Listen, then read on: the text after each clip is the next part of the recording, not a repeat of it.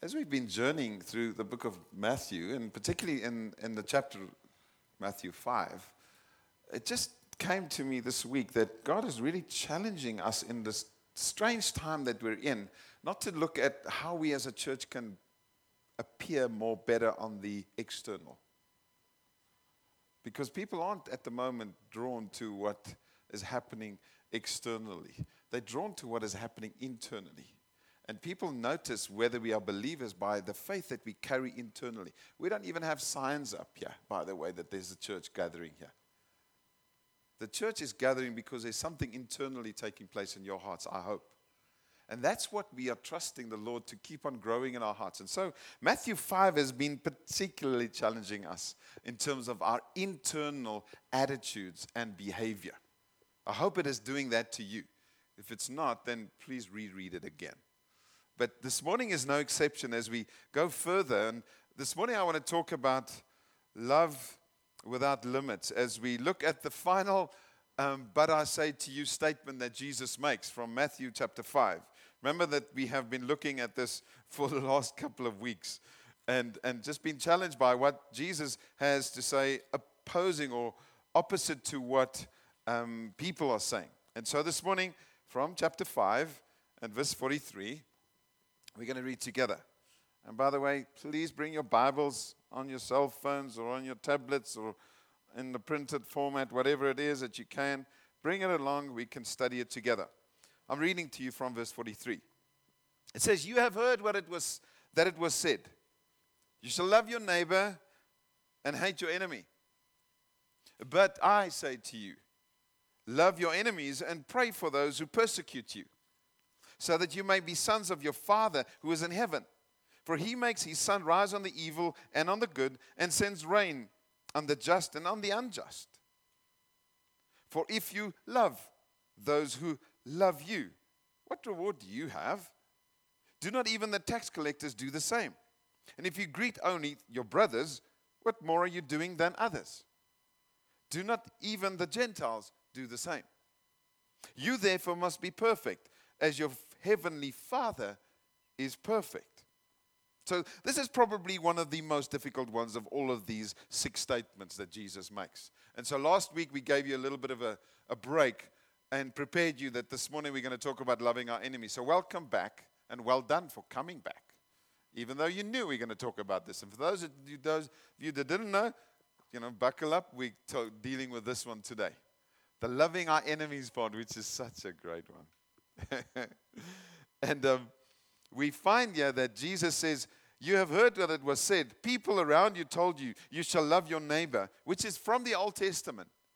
The Bible teaches us that before we get into the New Testament. What is added here, it says, and hate your enemy. That was never said in the Old Testament. All right, this was added by people. People said, we think it's better that you do it this way. We think you could hate your enemy. And by the way, it pretty much became part of the Israelite mindset, I'm sure, because they had all these other tribes and other nations around them that they really attacked and they killed. And I'm sure there must have been some form of hatred that developed in them. And so it became the norm that people said, love your neighbor and hate your enemy. Jesus comes and he says, but I say to you. And he says, you have to love your enemies, as it says in verse 44b, and pray for those who persecute you, so that you may be sons of your Father who is in heaven. So how's this? Jesus is actually saying the like father, like son thing, or like father, like daughter. So if you really want to consider yourself to be a son and daughter of God, it's not just by virtue of you attending meetings on a Sunday morning where supposedly the sons and the daughters come to. It is how you go back and go love those that are not so lovable. So hence, that's why this is probably one of the most difficult of all these 6. So he says, loving our enemies is actually one of the primary ways in which we operate like his children. Stop there for a moment. He says, later on, he says, you must be perfect as your heavenly Father is perfect. We know that we cannot be perfect in our own strength, but we have a goal to walk towards, and that is to become more like him. And he's saying, one of the ways in which you see how close you're becoming like me is the way that you treat your Because everybody, it says here, can love their neighbors. It's easy to love those that love you back, isn't it? Uh-huh. It's really easy to love you. I think you're loving back. Some of you sometimes battle with that. Oh, no, it's fine, it's fine. But the point is, it's easy to love here. But it's so difficult to go and love outside of here. Now, Jesus says, if you want to be known as one of my sons or daughters, this is the way in which you're actually going to be tested. The way that you love those that are considered to be your enemies. So now the question comes up. So who are my neighbors? And who are my enemies? Some of you say, I don't have any enemies. You're like, whoa, he's just like Jesus. Well done. You know? The reality is we do have both. Our neighbors really, if you look at the word, what it really means, it's those that are near or nearby. And in this context, obviously, there are physical people that are nearby to you. You've got to love everybody here. Oh, maybe that's going to be another conversation to deal with, to say, okay, are we actually loving our neighbors? Uh-huh. Then the thing that he actually says through that is no one is excluded, because either which way, you're going to have people near to you some stage or not. There will people that will always be near to you, like your wife and your husband or your parents or your siblings or your children or your colleagues or your fellow students. There always will be people that are nearby. And then at other moments, there will be other people that will be nearby, like this moment, this morning, where you have people that are your neighbors and that you've got to look around and say, yes, I love you with the love of the Lord. Sometimes easy to say that when it's just a few of you, but when the crowd becomes bigger and the people that are nearby become more, then it's not so easy, is it? But anyway, that's neighbor side. Then we talk about enemy. So who are our enemies? It's really one thing I kind of puzzled with and sat with this week and said, God, who are my enemies? And should I have enemies? And I find that it's very clear that in the Bible, there's one enemy that we have. Very clear. Anyone? Satan. That's your enemy number one. And he wants to make others your enemies too. All right? So his strategy is to bring enmity between you and others. But that's another thing. The point is, we only really have one enemy. What that enemy does, he brings this stuff into the world. And therefore, we actually have the world as our enemy too. So you, as a Christian, as a follower of Jesus Christ, you want to go out and do what is right, but you are facing opposition. The world is against you. All right? Then the other thing that is against you is this thing. The flesh. Because the flesh says, oh, come and do this. This is nice. Actually, you're being enticed by the world, but your flesh wants you to go and do it. So really, you have the flesh as well as an enemy. You've got the world as an enemy, but essentially, we all have the devil as an enemy. And the Bible doesn't actually say that you are rightful or justified to have people as enemies. Because we do not fight against flesh and blood. Because we're in the spiritual war. So whenever something goes wrong between you and another person, it's not a fleshly fight. It is a spiritual battle that we're engaging. Because the devil wants to bring enmity between you and others. And so the thing is this that I want to say. We need to ensure, therefore, that he who should be our enemy stays that and not become our friend. Very simple. So if the devil is supposed to be and is your enemy and supposed to stay that, don't make him your friend or your neighbor. That's one that you should always despise and walk away from. You have justification from the Bible to do that. Okay? Keep him your enemy. Don't make him your friend. The following happens. Those that should not be our enemies ought to be kept from becoming or being friends. If he's supposed to be your enemy, don't make him your friend. Life becomes confusing when we turn the enemy into a friend and our friends into enemies. And just got to evaluate your own life at the moment and say, is the devil in some areas of my life, has he become a friend? Where I just, hey, welcome. Friends we open the door to, isn't it? Hey, there's a knock on the door. Let's welcome them and let them in into our house. The devil is one that will always come and he will want to bang down the door, say, let me in. I want to take control of your life. I want to guide you. I know better. And then when we do is, okay, I think that's not a bad idea. And we let him into some areas of our life. None of you are sitting here saying, oh, we worship the devil. That's the extreme. But what we do is we allow him into areas of our lives and he becomes supposed to be an enemy. He becomes a friend. And then what he also does is because we allow him in, he turns those that are supposed to be neighbors and friends, he turns them into enemies because of their attitude towards me, and I can't forgive them. My attitude towards them, I don't like them. And suddenly, the enemy that should be an enemy becomes a friend, and the friends that's supposed to be friends become enemies, and then I'm just confused. You see that?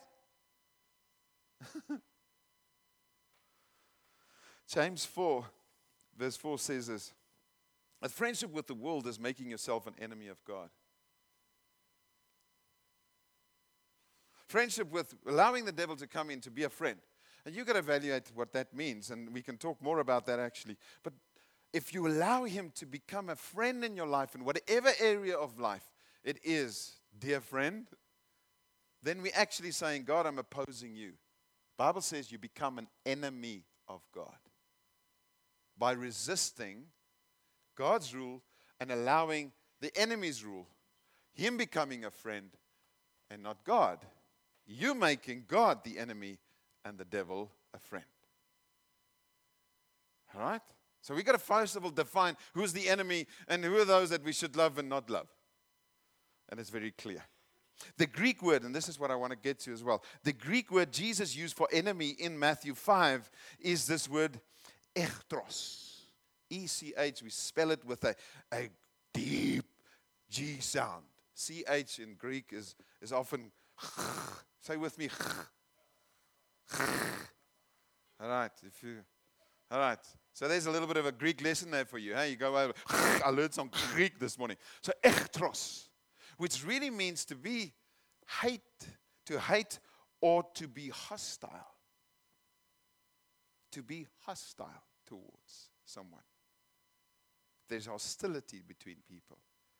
Actually, that means that that person has become your enemy, or you have become their enemy through your hostility. Okay, so now let's start defining it more. What could be an enemy then in my life? It could be then, if we use the word hostile and we look at the synonyms for hostile or being hostile, it will appear that my enemy are those whom I display the following towards. Are you ready? Buckled up? Keep it in place. Nobody's about to leave. Chris, you're awfully close to the exit. I'm watching you. We're just buckling up to prepare ourselves for where I actually am perhaps an enemy towards somebody, or I've made them an enemy of myself. Because you think, I love everybody. I'm just so lovable. Surely I don't have enemies. But if we look at the word hostile and we synonyms, it could mean that enemies of the people that are displayed the following attitudes towards: bitterness,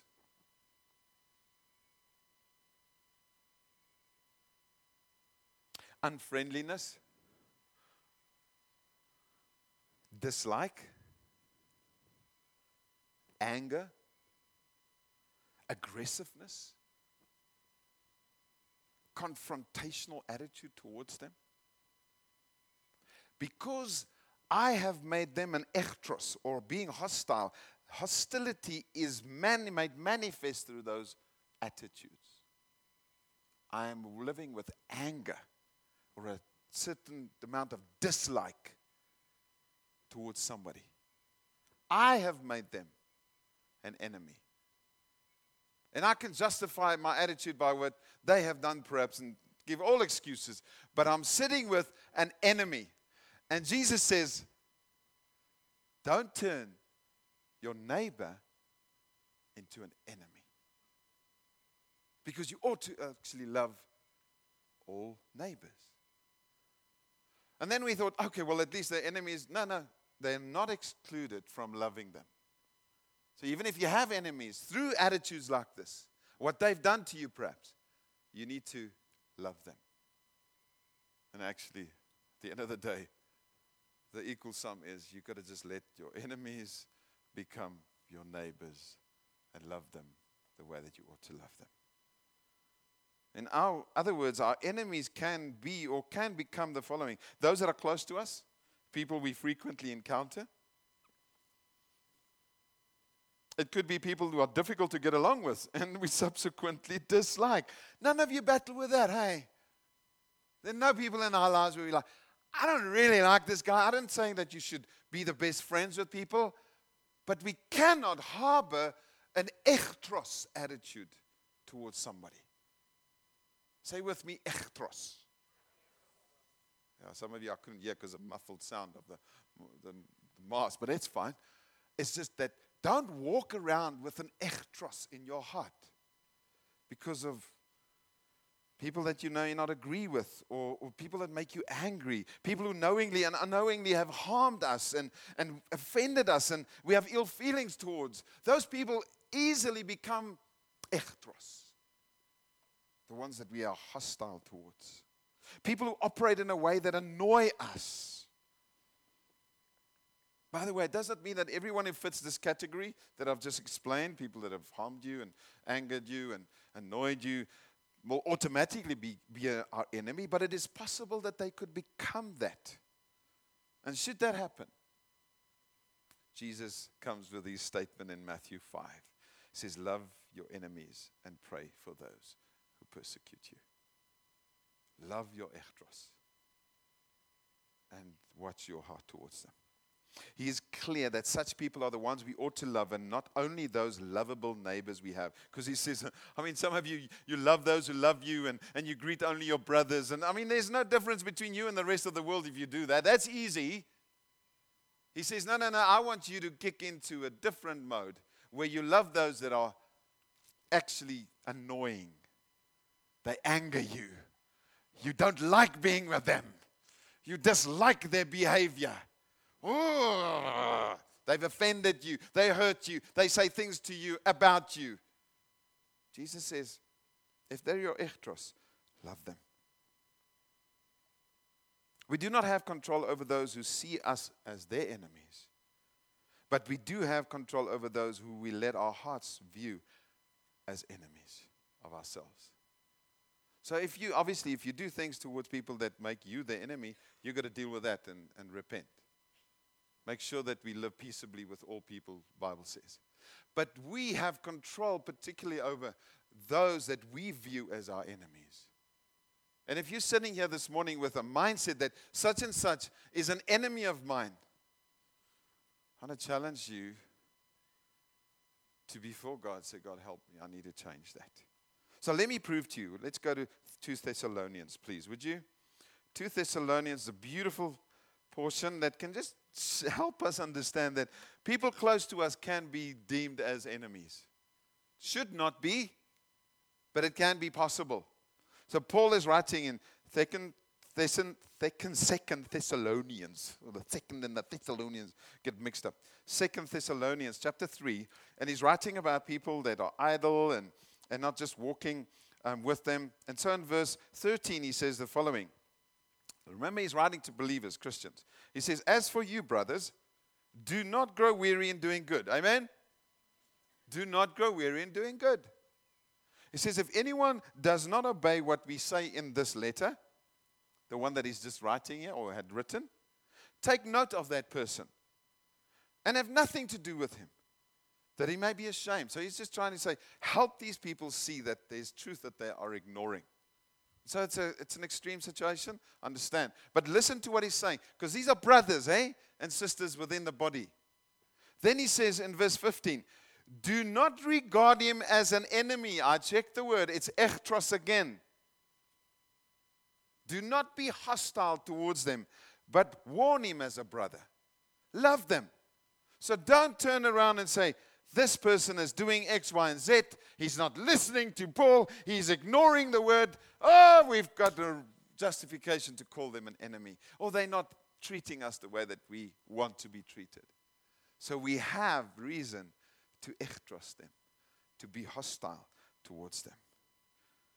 Count people that do not agree with you or do not agree with whatever you believe in, not as your enemies, but as neighbors still, and love them. So the question I want to ask you this morning is, do I have anyone in my life that I'm hostile towards at the moment, or that are hostile towards me? Do you have anyone like that? I want to ask you to find those names, write them down, and love them. And say, God, this is really a difficult one.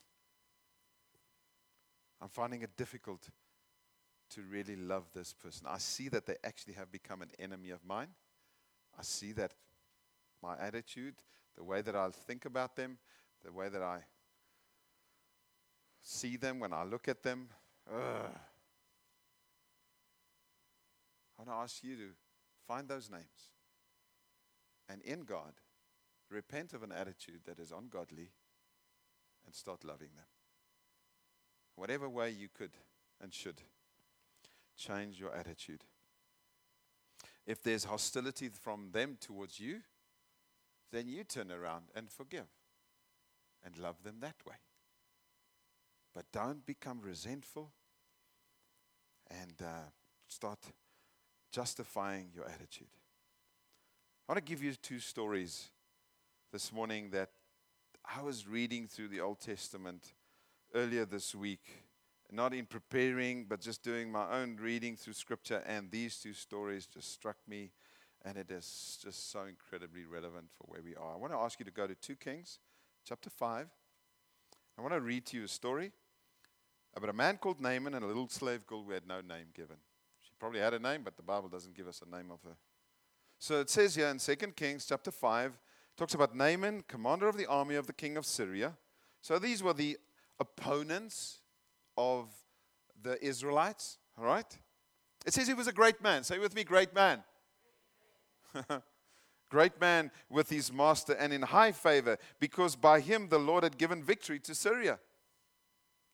He was a mighty man of valor, but he was a leper. So he had a real sickness.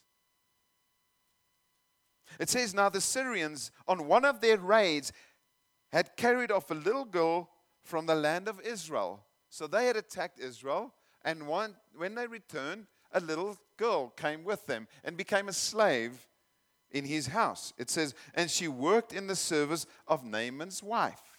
So a little slave girl, Israelite girl, is captured by the Syrians, and she's taken to go and serve in Naaman's wife's home, and she's a slave there.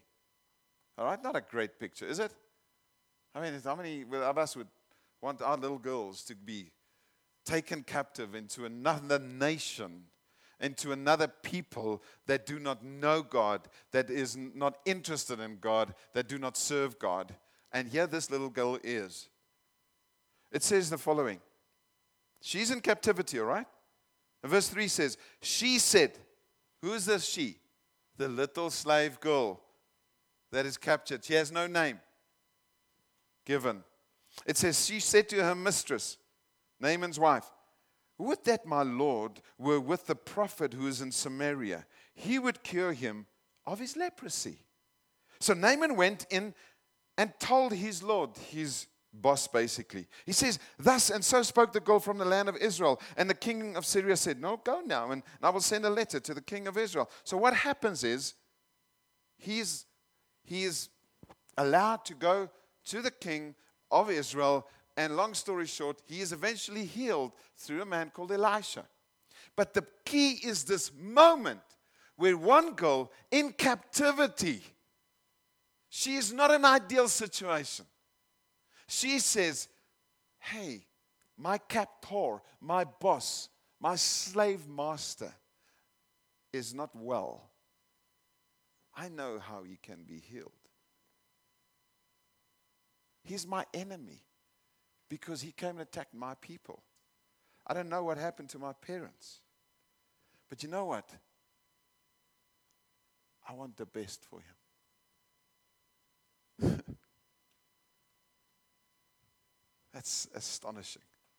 It's just completely incomprehensible for us to think that I would be in captivity and want the best for my master. I was like, oh boy, you got leprosy, well, suffer, baby, suffer. Just good on you. Look at what you did to me. I don't have any contact with my parents. I don't know whether they're alive. Maybe they were killed. We don't know that. Imagine the resentment and the bitterness and the echtros attitude that she could have justifiably lived with. Jesus speaks into that and says, I want you to love your enemies. She does. No matter who you are and where you are, God can use you. Here's a little slave girl. God uses her to benefit somebody else. The key is not our location or our gift or where we are. The key is our hearts. She sought the peace. Jeremiah 29 verse 7 is a verse that's amazing. It's just God speaking to the Israelites in the midst of their captivity and saying, you got to look out for the blessing of the city that you're in, not for what you can get, but what the people can get from you. She rose above her sorrows and became a blessing to the godless place she found herself in. She served her enemies. The second story is a chapter later, where in chapter 6, from verse 8 to 23, we read about the horses and chariots of fire. And again, there's this king of Syria was trying to fight against Israel. And it says that every time that he thought about a plan to fight against Israel, God would speak to Elisha, the prophet in Israel, and tell him what the king from Syria was trying to do against Israel. So the prophet Elisha would then tell the king of Israel, don't go there because the Syrians are trying to ambush you. And so this king over here is like fed up. He's like, man, what's happening? Every time I'm trying to attack, there's a counter move from the Israelites. And he's like, somebody amongst us is telling the Israelites what my plans are. Who is that? One of them says, King, there's a man over there. God speaks to him the very thoughts that you have in your room. It's like whatever you're planning over here, God speaks to Elisha and says to him what you're trying to do. He's like, oh, go fetch that man and sort him out. I want to have him killed. So he sends an army. It says a couple of people came, not just a few. It says a number. It says in verse 14, so he sent their horses and chariots and a great army. And they came by night and surrounded the city where Elisha is. So Elisha he's calm. He's relaxed. He's sleeping. And his servant comes out and he's like, and he sees this great army outside. And he comes, Elisha, you got to wake up. There's these people that come to fight and probably taking you captive. He says, don't worry. And he prays. He says, God, please open my servant's eyes. And he opens his eyes in the spirit realm and he sees the host of angels that are there. And he says, there are more for us than against us. And so, the servant is quite calm. And so Elisha does this. He prays. He says, God, please close the eyes. He prays for the open eyes here. Now he prays for closed eyes. And this whole army that's come to fight him and attack him and kill him and take him captive to the king, their eyes they're blinded. They can't see a thing. So they come in and they come to Elisha. And I'm just rephrasing the story quickly to you. And they're like, hey, where are we? We're looking for the king. We've come to, just whatever. I don't think they give you the full details. It says, and when the Syrians came down against him, Elisha prayed to the Lord, and it says, please strike the people with blindness. So he struck them with blindness in accordance. And Elisha said to them, this is not the way, and this is not the city. Follow me. I will bring you to the man whom you seek. So they not have a clue where they are. So Elisha says, come follow me. So he takes them right into the middle of the city of Samaria, right into the enemy's territory. And he's there with them. And he says, okay, God, please open their eyes. They're like, oh, my goodness me. We've been tricked. We've been lied to. And so the king of Israel, he's like, yay, this is my moment. Let's take them out. Let's wipe them out. Listen to what Elisha says in verse 22. He answered the king of Israel, you shall not strike them down. Would you strike down those whom you have taken captive with your sword and with your bow? He says to them following, set bread and water before them, that they may eat and drink and go to their master. So he prepared for them a great feast. And when they had eaten and drunk, he sent them away. They went to their master. And the Syrians did not come again on raids into the land of Israel. A few loaves of bread and water, responding in the opposite spirit, treating them with kindness, and turning that hostility around with a kindness shown from his heart. Jesus says virtually the same a couple of 100 years later when he says you've got to love your enemies. I will leave you with that amazing two stories to challenge us again when Jesus says, but I say to you, you have a certain way that you want to live and you want to justify it. He says, but I say to you the following. I want to ask you this morning, if there are any enemies in your heart, in your life, those people actually should just become your neighbors that you love, the way that you are called on Christ to love. And so as we close, I want to ask you to realize that it's never, ever wrong to love. But it is always wrong to hate and to be hostile. We've got one enemy keeping your enemy. But the people that are supposed to be your friends, don't turn them into enemies. Love them and be kind towards them. Father, I thank you for this morning. I thank you that you're challenging us on these internal things, Lord. Things that are rather difficult for us to deal with. But I pray that as your people, Lord God, we will love our enemies, starting with those that we share a lot of time with, our lives with, our homes with, our workplaces with, our schools with, or whatever they may be, Lord God. The people that we find nearby, I pray that none of them will be an enemy. And even if they are, I pray that this morning conviction of your Spirit will come to help us see that we have no justification to let anybody be an enemy. I pray, Lord, that we will see those names, see those faces over the next couple of days even, and trust you that they will no longer remain an enemy if they ever have been, but that they will become friends that we love and we care about. Help us to forgive where forgiveness is needed. I trust, Father, that we will do that in honor of your precious name. Amen.